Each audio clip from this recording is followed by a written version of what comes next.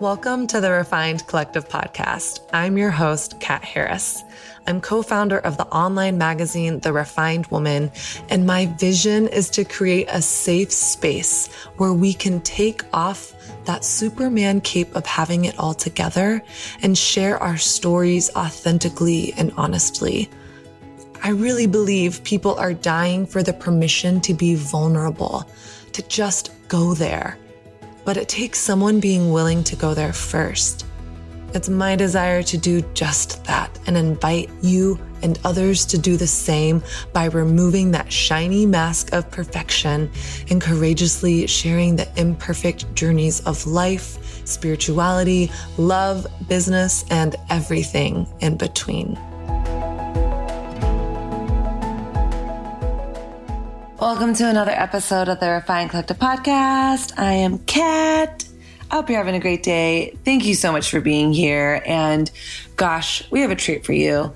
My dear friend, Ashley Abercrombie, who, gosh, what doesn't this woman do? She is like superwoman here in New York City, wife, mother, writer, author, speaker, and now first-time book publisher of the book Rise of the Truth Teller. When I met Ashley Abercrombie, gosh, a little over a year ago, she's one of those people that you just like being around her evokes honesty, and she doesn't take BS, and yet she's so full of grace, and our friendship has challenged me so much. She's so committed to social justice, racial reconciliation, and living this honest and raw and redeemed life. So I cannot wait to get into this conversation with her and for you to get to know her better. So here we go with Ashley Abercrombie. Welcome to another episode of the Refined Collective podcast. I'm your host, Kat Harris, and so happy to be live in person. So often this is like me recording in my closet, but we're here in this beautiful apartment in Brooklyn, yes, overlooking the skyline with my friend Ashley Abercrombie, author, speaker, writer, now published author. Woo! Yes. How are you, girl? I'm doing great. I'm so happy to be here with you. I love this podcast and I love the women that you serve. So it's such an honor to be here. Oh, I'm so glad to be seeing you in real life, in person. It's so rare to get to do this. I know. We just did a fun little photo shoot. We did. Kat is helping me move my body appropriately, guys. So if you need a little expert around that, she's your girl. She knows what she's doing, guys. Like, just put your hand like this. I'm like, oh, I didn't even know that was a this. Definitely. It's definitely a this. I mean, honestly, I told you this when we were shooting, like one of the best things that helped me being a photographer was getting my picture taken. And as soon as you get your picture taken, you're like, I feel so awkward. Like, completely. What do I do with my hands? Yes. Where do I put my hands? Correct. Is there another face I could make? I don't know. Yeah. It just gets glamour shots and all in middle sight in 0.2 seconds. Yeah. But I think with photos, what I've realized is like, the more loose you are, the more you just can't care. Just be like, you know, whatever. Like, because I think what really stops a lot of people is like their fear of the bad picture not looking good. Totally. There's going to be a lot of pictures that don't look good. That's right. It's going to be fine. That's right. You right. don't have to show anyone. That's so I won't true. show them to you. If I'm a good photographer, I won't show them to you. Thank you. Or to the rest of you listening. Yeah. You'll never see them. You'll never these pictures. But we just have to, it's good to, get over the fear of, disappointing ourselves and others, and people don't care. That's so true. And being comfortable in your own skin. Yes. I feel like that's a whole lesson as a woman. Yes. And such a lifelong journey of figuring out how am I at home in myself. Yes. So that I can do whatever and not be afraid of how it turns out. Because some will be great, some won't be. Yeah. But being at home in yourself is important. So do you feel at home in yourself? Yes, I do. Okay. I think it's been a long journey for me to get there, for sure. Yeah. Especially with my background, like dealing with so many different issues and struggles and addictions and all kinds of things. I think for me, coming into my own and feeling like, okay, I don't really care as much what people think about me, and I feel good about myself and who I am and how I'm wired. That's been a journey. Well, let's kind of go through a brief, who is Ashley? What is your story? I mean, I am so excited for your book to come out just because I'm so excited for millions of people to to read. But yeah, I just want to kind of open this conversation to hearing your story, like where you came from. What's your background? You know, I know you alluded just a second ago to some addictions and overcoming, and I love your story, so I'm excited to hear more of it. Yeah. Well, I grew up in a tiny little small town in Eden, North Carolina. So literally like 14,000 people in my hometown. So tiny and a beautiful place to grow up. And at the same time, it's the kind of place where you grow up, everybody knows you, but nobody really knows you. So there's a great gap between who you really are and the image you portray to people. And so for me, I was a professional mask wearer, like a PhD in pretending. And so I had so many things that I was dealing with and wrestling with, and had no place for my questions, for my doubts, for my insecurities. And I didn't know how to talk about those. I also was kind of raised as one of those people who people came to for advice, and sort of the strong one is the role that I played. But I really didn't know how to take my mask off and share that I also had needs and that I also needed other people to be in my life. I didn't understand reciprocity. I didn't even know it was a thing. And so because of that, I hid. And I didn't want anybody to see anything ugly. And when I went off to college, like right before I left, I kind of got tired of wearing a mask all the time, but at the same time, still kept doing it because those are your coping skills, right? Like we're all raised with something. Right. Those are my coping mechanisms. And as I left for college, just unable to deal with the pressure anymore, started using drugs, started abusing alcohol. And then it wasn't too long after that I started having an eating disorder, dealing with bulimia for 4 years. And it was a really difficult time in my life. And during that time as well, went through a sexual assault on campus by a guy that I know. And that was one of the most difficult times in my life. But at the same time, I remember waking up the next morning after the rape happened and literally going to work as if nothing had happened to me. And that was how big the disconnect was with my mask wearing. I really didn't know where to put anything. So just like, I'll stick this somewhere where nobody will ever find it. I'll put this somewhere where I'll never have to deal with it, and I will just keep it moving. And self-harm is one of the ways I could keep it moving because I needed to get emotions out somehow. And bulimia really helped me do that. And as I continued to grow, that began to fall apart. It's like, this isn't enough anymore. And I think I gave myself permission. I used to smoke Newports. So I got in the car to smoke a pack of Newports and ended up in a parking lot. It started dumping buckets of rain. And I remember sitting in the car and just started shouting, "Where are you, God? Where are you?" And just so overwhelmed, wondering like, where is God? Like, how can he not be in the midst of this? Like, why isn't he helping me? What is wrong with me? And I think in that conversation, not only experienced the presence of God, but also this very real understanding of my life is totally out of control. And I need to just admit that to myself. And I had never given myself permission to fall apart. And I'm sure everyone outside watching understood that my life was falling apart. I mean, most definitely my behavior would have been telling, but I had never really said it to myself. Like, I no longer have any control over this. And so it was a journey for me to admit that to myself and to God. And it was a longer journey for me to start telling people what was really going on with me, because I was still very afraid of them. I was very afraid if I let you know what's really up with me, like the shame of being rejected, or the shame of being abandoned, or the shame of feeling isolated, or like I'd been a fraud this whole time. I was so terrified to share with people. So that was a whole other journey for me. And then found out I was pregnant not too long later. And ended up having an abortion the next day. Like, didn't really give myself an opportunity to really think about it. And just did it. And then moved 3,000 miles away a week later. Is this all your freshman year of college? This is in like a 2-year period of time. So it's really, really difficult. But I think that we all struggle to tell the truth about ourselves. And I think that we all struggle with wearing a mask. And I think that we all wrestle with these decisions, and we are unable to invite people into our decisions because we're so scared of what they're going to think. And we're so scared of what's going to happen if we just get honest and get real and get open. And so a part of my journey is realizing like perfection is a total farce. And life is really hard for most people. That's not just, it wasn't just me. And I think that was a huge revelation for me to understand, like, man, life is just hard. And that's how I started the healing process, moving 3,000 miles away. So, there's so much to unpack there. There is, yes. What I'm curious about one of the things that you just said is, we have these moments where, you're in your car and you're like, oh my gosh, like, first of all, God, are you real? Like, God, why aren't you here? The first thing that came to my mind was like, in that moment, how did you said you had an experience.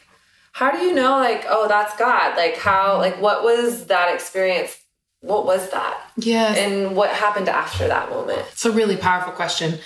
I think for me, it sort of felt like if you could picture a dam, that's what it felt like for me inside my heart. The things that I was dealing with, my emotions, my need to hide and pretend and perform and to achieve, to find value, to do something for others, to serve them in order to have significance. And it just felt like this dam. And on the inside of me was everything that was really going on. And in that moment in the car, it just sort of felt like heaven took a little hammer and just like started tapping the inside, and it just gushed. And instead of feeling like condemnation or feeling like shame or feeling like rejection, it felt like love. It just felt like a river running through me. And I understood in that moment that I didn't have to get it together to be loved, and that it was okay to be broken. Yeah. And I think that's a really powerful thing to know, is that we're not supposed to be perfect. Yeah. Like we're created for wholeness. We're not created for perfection. And we can find wholeness in the midst of our brokenness. And for me, that was a great encouragement. And realizing that some things just aren't your fault. Yeah. And that you have to heal from them. And the only way to do that is openly and honestly in relationship with God and in relationship with others. Yeah. Like that's how we heal, to be loved in the midst of who we are. That's how we heal. So then what happens, you talk about, you have this moment where you realize, I'm not perfect. I don't have it together. Like I can't go on anymore.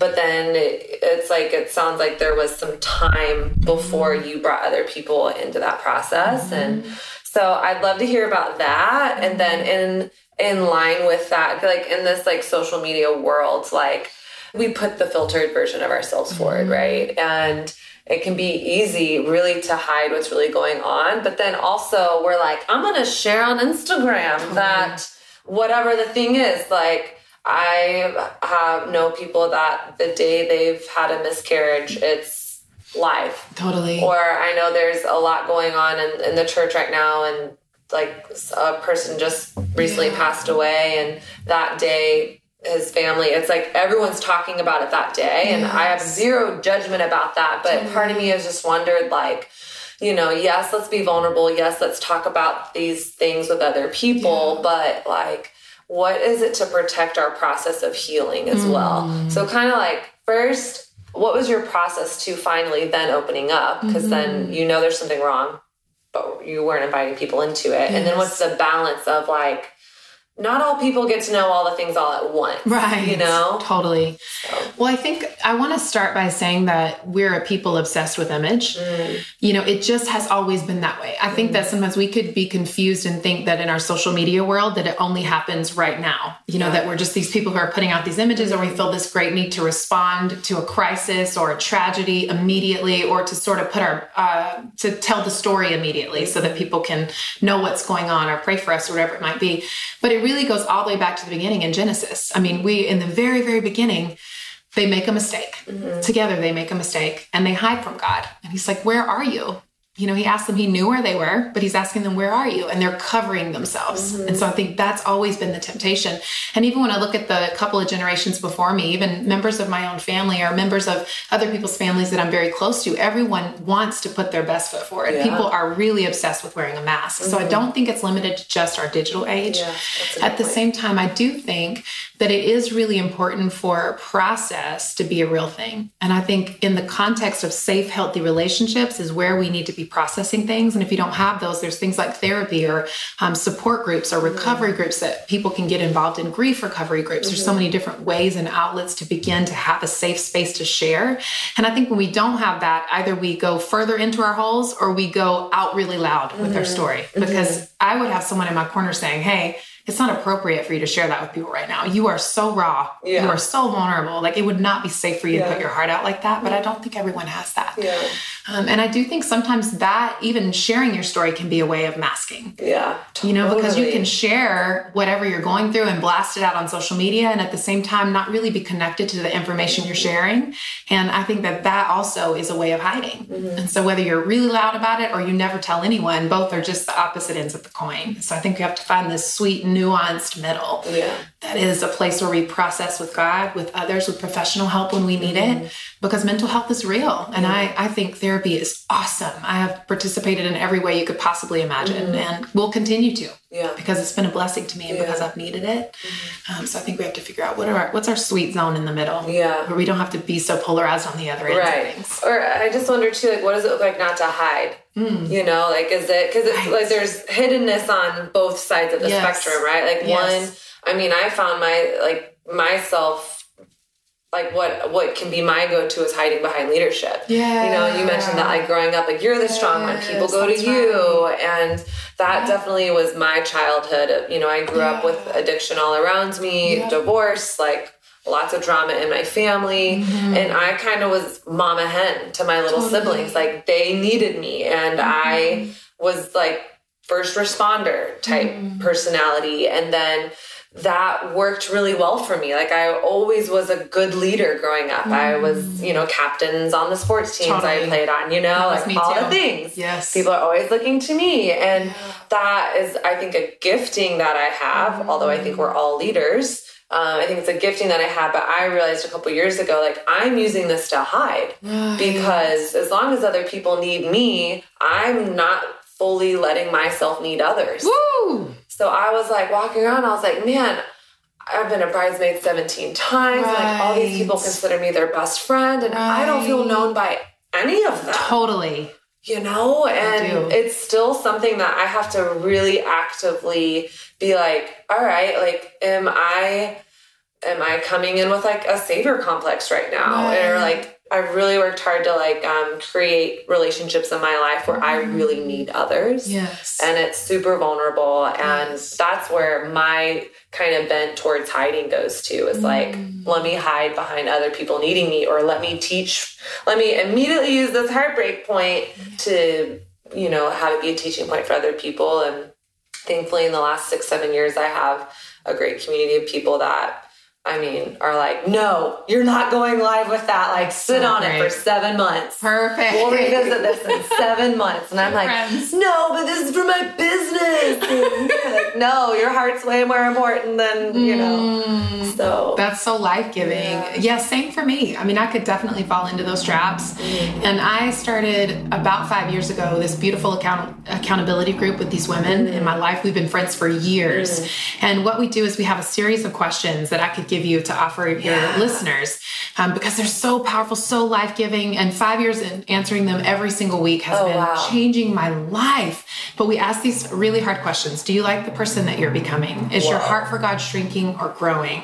Have you compromised on your financial integrity? Have you compromised on your sexual integrity? It just asks all these different powerful questions. And one of the most meaningful ones to me was, are you giving your family your emotional scraps? And why it was so life-giving to me is exactly what you just said. I realized I was giving my best everywhere else. And in a way, it was actually me avoiding intimacy with the people I love the most because I would come home so tired, so worn out, so weary. And, you know, not see my friends for like 2 months straight because I've got so much going on, or I'm serving all these people, or I'm helping all these folks. And then I realized, like, for what? Like, they're not going to show up for me at 3:00 in the morning. Yes to serving. I love all of it. Like, go for gold, go for broke when it comes to that kind of stuff. And at the same time, they're not coming when I need something. And they're not going to be here to offer a meal when there's a tragedy in my life. And so I realized I had to spend a whole year flipping my energy on its head and realizing, how can I give 100% of my best to the people I love the most? And then how can I reorder my life so that it has enough rest so that I'm not constantly striving and exhausted and trying to get my needs met, sort of secretly while meeting the needs of others. Totally. You know what I mean? Hidden agenda. Totally. You're like, I'm doing this for you, but it's really so that I'll feel good about myself. Exactly right. So that I'll feel significant, or like my life counts, or like it makes a difference. And part of that is realizing you count and you matter no matter what you do. Totally. Just because you live and exist on this earth, you're worth it. You're valuable. You count. You know? It's huge. So one of the quotes that haunts me that I think about all the time is from Perks of Being a Wallflower. And it says, we accept the love we think we deserve. Oh gosh, yes. And I'm just like, oh my gosh, it's like me, like that is like so much of my story for so much of my life. And then I think of that coupled with in the New Testament it's the New Testament. Yeah. Okay. Love your neighbor as yourself. Totally. And we stop at like loving your neighbor. Yeah. But what's really implicit there, and it says in the scripture, is as yourself. Yes. So actually, like if I am accepting the love I think I deserve and I'm settling for scraps and I don't really love myself, accept myself, I'm not walking in integrity, I'm not holding myself high, then how is it possible that I authentically love others? Like, what is that? You know, I'm a single person, but what does it like to be in a marriage where I'm not loving myself? How am I supposed to love another person? Yes. So do you have any thoughts on that? Yes, I do. It's one of my favorite passages of scripture. And actually I used to hear this pastor, and I can't remember who said it originally, but it's always stuck with me. And she said, you know, most people do love their neighbor as they love themselves. And that's the problem. Oh, wow. And it was so like, yes, that's everything wrong with society. You're right. And I think it's because we shift the focus. Like it says to love the Lord, your God, with all your heart, all your soul, all your mind, all your strength, and then love your neighbor as you love yourself.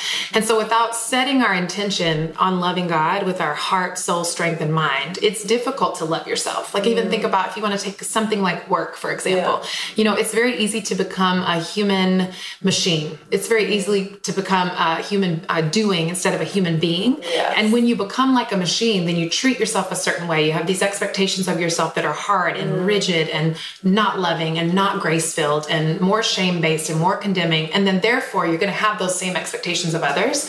And we have expectations of ourselves to be perfect. We have expectations of others to be perfect. And not only is our heart, soul, and mind and strength not set on the intention of God, but now our heart, soul, mind, and strength is set on this intention of perfection. And then we have this expectation gap. And it causes us to live in perpetual disappointment. We are just always walking around disappointed because the day hasn't gone like we hoped. The relationship didn't go like we hoped. The person didn't act the way we wanted them to act. A family member didn't do what we thought they should do. And we just walk around frustrated and disappointed.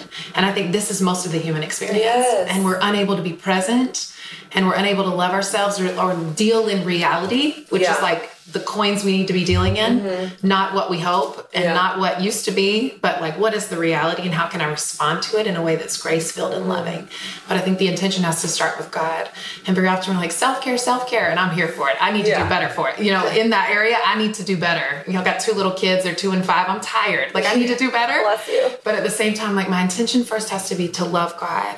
And when I set my sights on him, it's easier for me to see myself in light of who he is. And when I do that, I'm more likely to see others in light of who he is. That's such a good point. That's such a good point. It's really powerful. So when you said like, you were talking about expectation, like let's kind of go into that and unpack that a little bit. Because I think there's, like for me, I don't ever want to shut hope off. Right. And I think especially as women, and maybe I think this is especially women, quote unquote, because I am a woman and that's my experience. But so I talk to women and they're like, well, I'm just going to be single forever. Yeah, sure.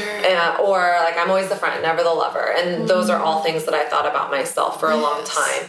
But really, I shut off hope and I diminished my expectation. Correct. Because my past circumstances, because I had been hurt, I had been disappointed, I had been rejected. So the risk of hope didn't feel worth the possibility of disappointment. And so like what I really claim on to is this Romans 5:8, I think it is. It says like hope will not put you to shame. Yes. So what is it to have like healthy expectations and not reject hope, not be defined by the past disappointments? How do we stay present in our circumstances and how do we manage those expectations? Because girl, I feel like every day that's me. I'm like, today's going to be a good 100%. day. Totally. And then it's like 2 hours in and I'm like, what? My house is a mess.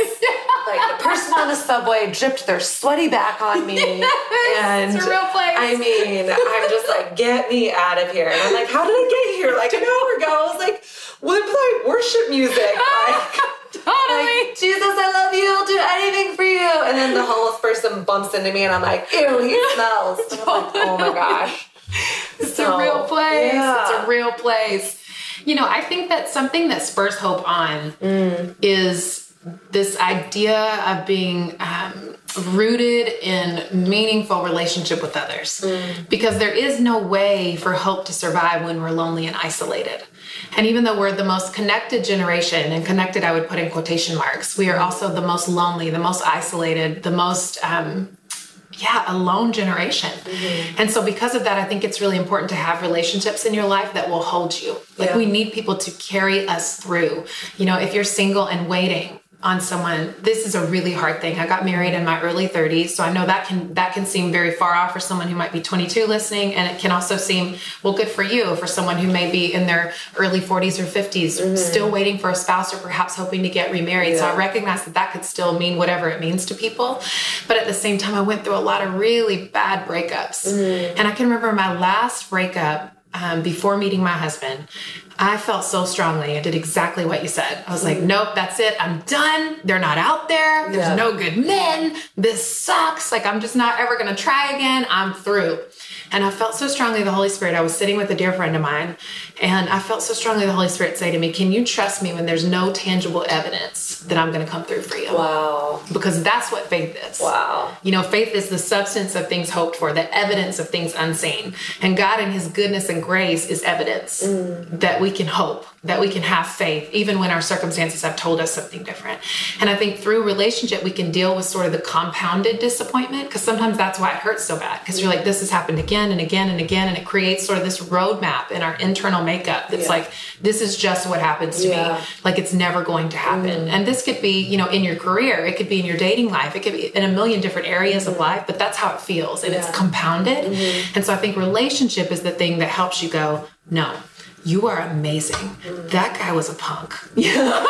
You're incredible. I love you. We're going to keep the faith together. I'll hold you right now. I'll carry you through. I know you don't have hope right now, but I will stand with you like God. Because God says, even when we're faithless, he remains faithful. And I think we have people in our lives who can be those people who are like, I will be faithful. I will be faithful. I'll stand here with you. I'll believe with you even when you don't believe. And I will hold this space. And so I think that's the thing that helps us hold on to hope. We try to muscle up and do it with willpower and figure it out by ourselves. And nobody can do that. It's not how we're created. Okay, all my single ladies, listen up. Raise your hand if dating as a single woman of faith in today's swipe right, swipe left culture has been a struggle fest. I've experienced it all, from being stuck in the friend zone like it was my job, to my dating life looking like the Sahara Desert, to awkward setups, to heartache, to being ghosted, and pretty much everything in between. But you know what I've discovered? It doesn't have to be this way. Truly. I know you're like, Kat, you don't know me, you don't know my story, and you're right. But I know mine, and I know what it's like to feel hopeless in this area of my life.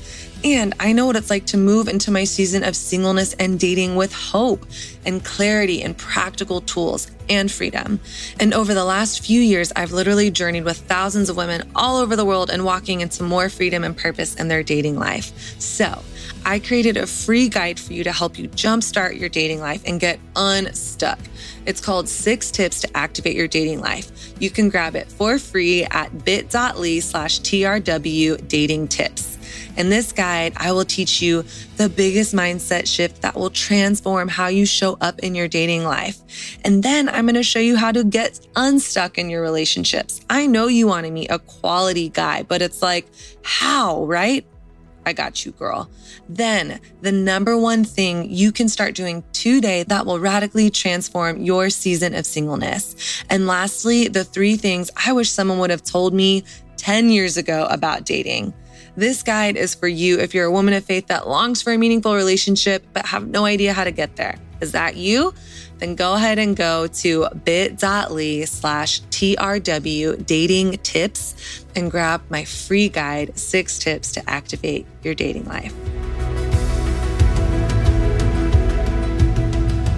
Yeah. And I think it's so important to have like trusted people to like, all right, are my expectations off here? I mean, I'm trying to think of, I just asked you, I was telling you about a date I just went on recently, and I was like, this is what he said about on date 2. Like, I'm totally freaking out. Like, are my expectations off? You know, am I going into freak out mode? And sometimes that's why we need community. That's like, right. We need, like, I needed to hear you like validate, but also we need people that are like, no, like, that is a little bit of an overreaction, or like maybe the expectation is set too high. And oftentimes, like, we don't know that we have an expectation until we feel disappointment. Totally. Like, man, I feel so disappointed right now. And it's like, oh, I expected that. And I think then in relationship, like you're saying, then we get to voice that. Like, oh, actually, like, I'm feeling disappointed because I thought that this is what we were going to do today. That's it. Like, I think we have to be willing to have those conversations. And I know, like, your whole book is like Rise of the Truth Teller. Exactly. Like, how do you, like, for, you know, my mom and I were talking yesterday. I'm like, she's like, I'm sorry, I think you got that for me. I'm like, I'm the person who's like word vomit and then I'm backpedaling. So it's not as hard for me to like get the words out. Sure. I'm usually like, okay, didn't mean it like that. Okay, sorry, that came out really harsh. Or let me back up. So for the person who's like, I don't even know, like that concept of like being that truthful in a relationship or being like, best friend, you let me down. Or best friend, I think you are making an unwise decision. I don't think you should be dating that person. Like, how do we have those truthful conversations? I love this question because it was a journey for me too. I'm an internal processor, so it takes me a very long time to talk. So we're the opposite. Yeah. And my husband is external processor, and many of my friends are as well. But it was a real journey for me to learn how to do that. And I think that one thing I practice in my relationships that feel new or like I'm not sure if I can say this yet, one thing I'll do is I'll say, there's something I want to talk to you about, and I need a lot of grace. It's no big deal, because then that sounds like really dramatic. Yeah. Like, it's not a big deal, but I just don't know how the words are going to come out because I'm not that great at this yet. But I would love to share something with you that's on my heart. Is that okay? And then the response is usually very soft and tender. Totally. Okay. So then it's, you know, the other day when you said this to me, it made me feel like this. Was that your intention? And so just asking a question sometimes I feel can just bring a response like, oh no, that's not at all what I intended. And actually I wasn't even thinking that, or no, that's exactly what I meant. And you can have sort of real conversations, but I usually try to start it by setting the tone for, I need some grace here. And can I ask you a question? Because then it's a conversation and it doesn't feel so scary for me to do that. Versus me just sitting down and being like, when this happened, that made me so upset, and this, that, or the other thing, that doesn't feel like a conversation to me, and that feels more scary. So if I can just bring it down to, I know I need some grace. And here's the question I want to ask you. Then that's been very, very helpful for me in all of my relationships. Now, what about conflict? Yes. You know, I mean, my favorite things. I have roommates, you know, you have a spouse, you have kiddos, but I just think, navigating conflict, like for me, what I can be is like, I said it wrong the other day. What's the right phrase? All bark, no bite. I was like, I'm all bite, no bark. My friend not even going to see you coming. I was like, I don't think that's what you mean. Opposite. I'm like, yeah, conflict resolution. And then I can be like, so scared to bring something up. Totally. And I feel like I'm like, So what would you say to like women trying to navigate, okay, what do you do in like a fight? Totally. How do you fight well? Yes. So my dear friend who's an educator talks about this because she talks about the different TV shows that children watch and how in the TV shows that children watch, for the most part, what's on TV now is you see these conflicts, right? There's a good guy, a bad guy, there's a conflict, it gets resolved by the end of the episode. And the problem with that is it's not real life. And then you don't get to actually see somebody go on a process. And I realized that the same is true for the TV shows that we watch and the things that we see online. It's like you see the finished product, you see something resolved, or it gets resolved in a really unhealthy way. Like, you know, sometimes in romantic comedies, you'll see a very dysfunctional relationship. They resolve a conflict with sex. And you're like, okay, well, it's still going to be waiting for you when it's done. Like that guy didn't fix anything. Totally. And so I think that we also have been trained to think two things about conflict. One, that it's not supposed to happen. And two, that there's a way to resolve it without actually dealing with the issue. And so I think because we've been taught those two things, we have this mental struggle to understand that conflict is very normal. It should be a daily part of our life. It just should be. There's conflict everywhere you go, on your job, in your home, with your family members, with your dear friends. Conflict is such a normal part of life. That's the first thing. And the second thing is that you can resolve it. And the things that feel like they take a little longer to resolve, you don't have to be in a bad place in your relationship. You can actually remain connected even though you're in conflict and even though there's tension. You can still be kind to one another. You can still be respectful. You can still resolve it in a healthy way. And so I think that's really important to know that conflict is normal and there is a way to resolve it and that it's good. It brings us closer. Now I know. It's like the more we talk about things that are difficult and hard, the more I know, the more I can love, the greater my capacity to serve is, the greater my ability to receive is. Totally. Because now I know.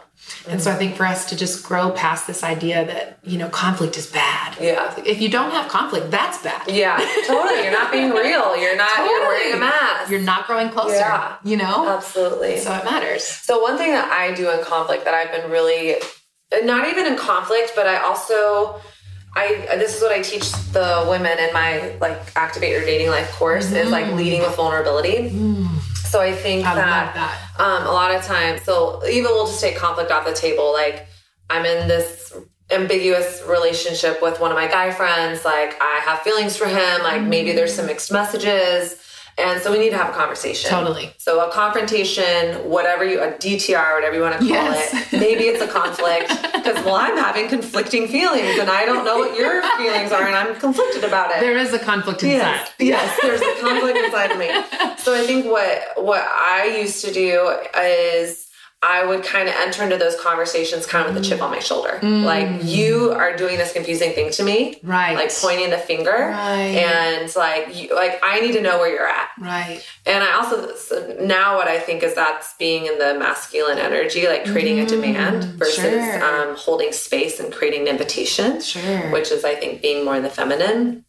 But I've wondered okay, that doesn't work well when I do that. Yes. So what I try now is hey, I love hanging out with you and I am developing a crush on you. And I don't know if I'm reading your signals wrong or anything, but I'm feeling some feelings for you. I just wanted to see where you're at. So good. And so I feel we put a demand on other people to be humble. We put a demand on other people to say sorry. Yeah. And then we're wondering, why do these conversations not go well? Yeah. And then girls are why don't guys want to ask me out? And I'm we're coming from a place of demand as opposed to, even when I enter into a conflict, I always try to be even if I feel wronged, how can I lead out in this conversation in humility? It's beautiful.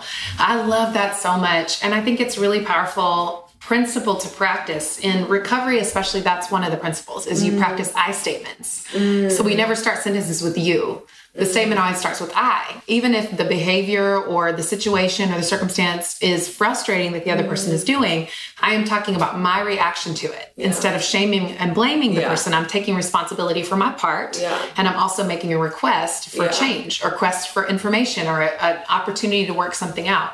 And so I statements are always going to serve you more because that's it. They're humble.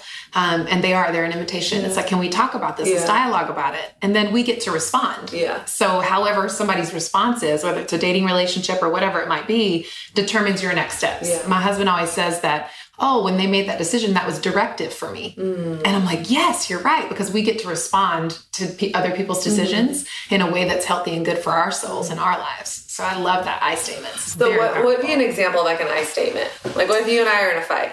Right. So I would probably say, let's say you never do the dishes. I'll pick a really dumb roommate thing that does drive people crazy. Let's just be honest. I definitely do the dishes, by the way. Thank you. I do too. I'll just take one from you, my husband. He always leaves food on the dishes. Baby, if you're listening, I love you. But he does. He'll put food in the sink. And I'm this is so gross. We don't have a dishwasher disposal. Wash the plate. Yeah. And so then I'll say, when you didn't take care of that, it made me feel very frustrated because I feel we keep having this conversation over and over again. What can I do to do something different in our kitchen? How can we take care of this? Because it's very frustrating to me. So I think that's very helpful.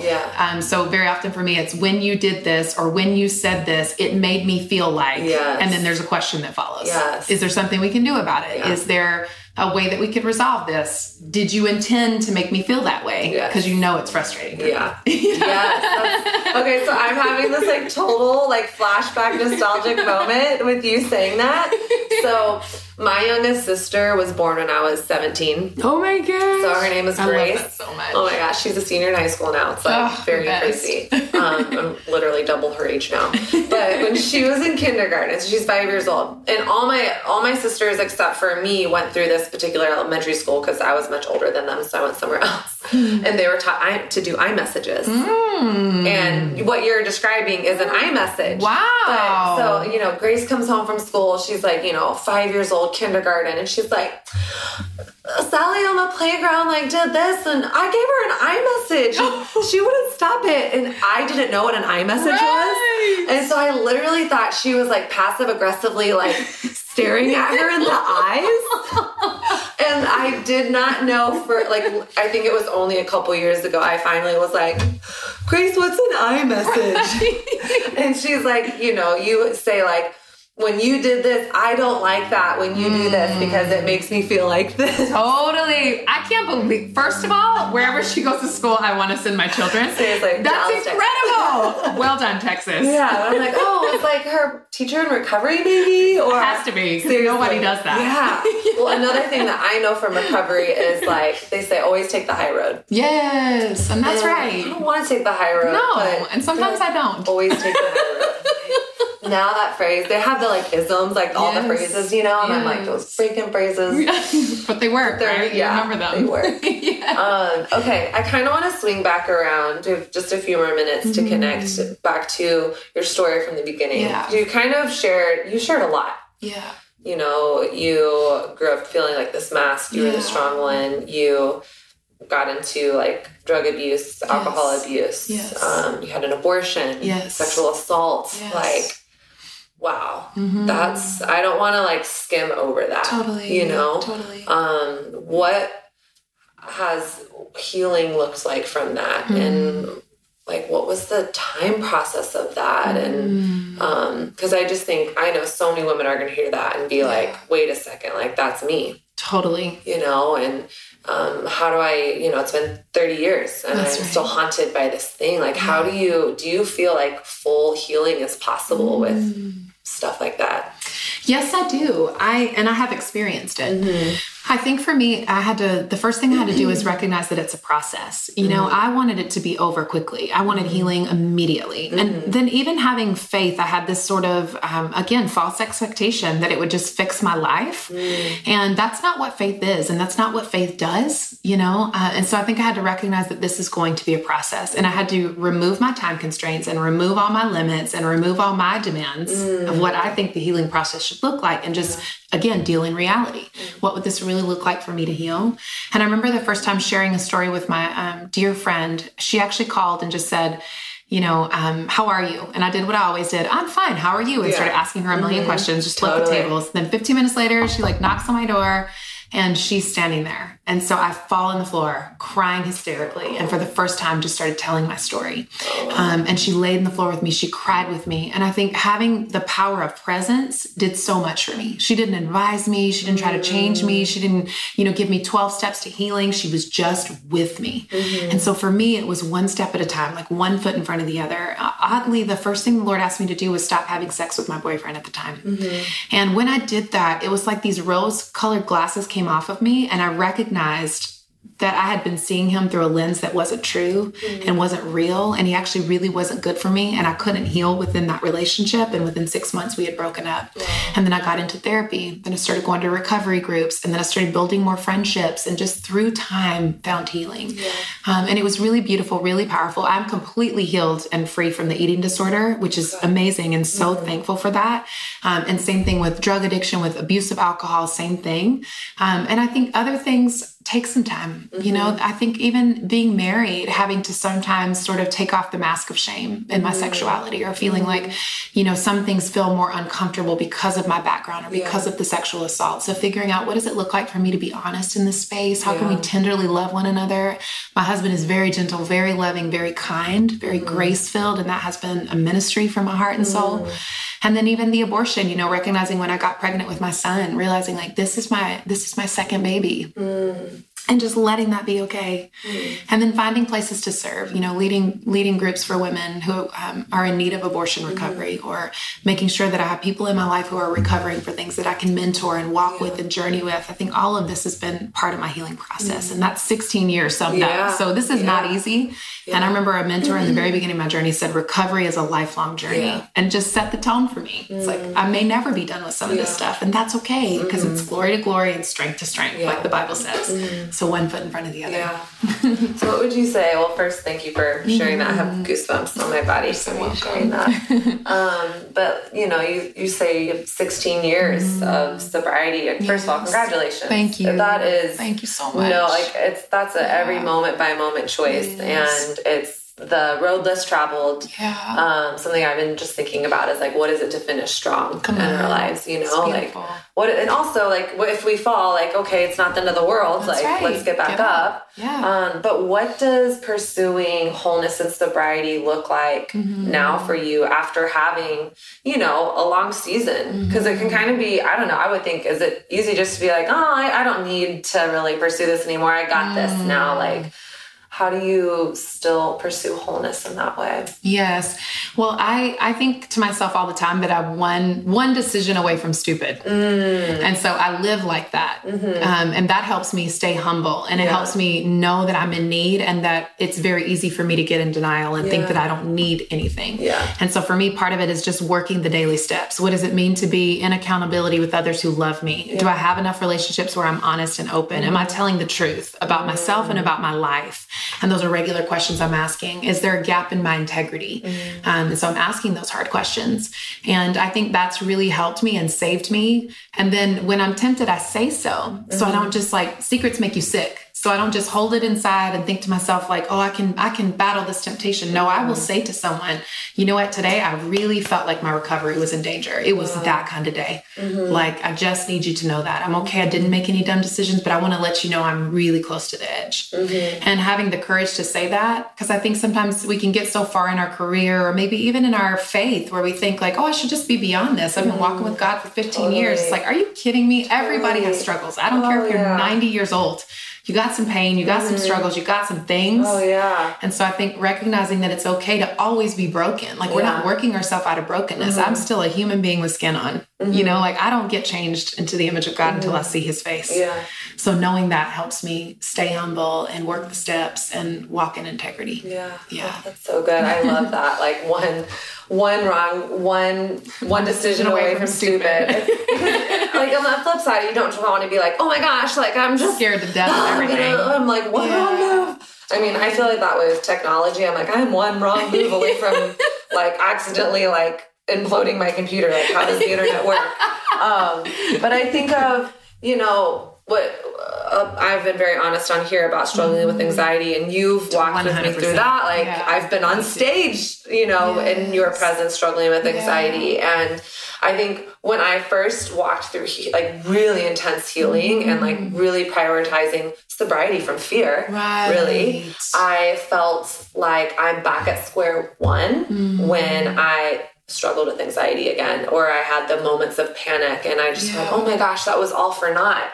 Like, what the heck? Like, I felt so ashamed for the struggle. And it's like, I was like, it took me a lot of like grace with myself, community being like, all right, it's not the absence of the temptation. It's not the absence of fear. It's not the absence of any of those things. It's what do we do when they come up? Who do we turn to? Who do we invite into this space? Because when we keep it in the dark, that's when it's going to fester. Like one of the recovery people in my life calls it like a festering boil. Like, don't ignore the festering boil. You gotta bring it out. That's exactly right. And realizing now, like, even, okay, like, I was on an airplane recently and I don't call it a panic attack. I had a moment where I was like, I feel nervous right now.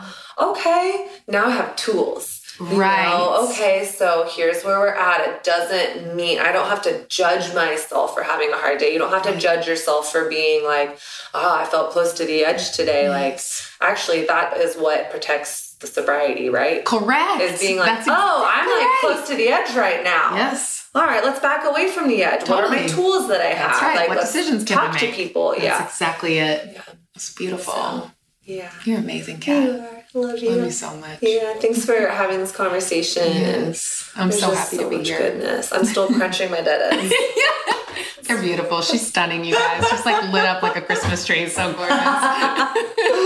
Okay, well, just in closing, how can people find out about you? Where can they buy your book? Like, what's going on with your book launch? Because I know this is going live like right in the midst of all the funness. So starting October 1st, it is available wherever books are sold. You can get the book, which is very exciting. And I have pre-order bonuses for you if you happen to be listening to this before then. And if not, then please just go get it somewhere. You can also find me on Instagram if you want to at Ash Abercrombie, or you can go to my website, watch my book trailer, check out a bunch of great stuff, ashabercrombie.org. Yes, love it. All right, love you, girl. Bless you. Love you. Talk to you soon.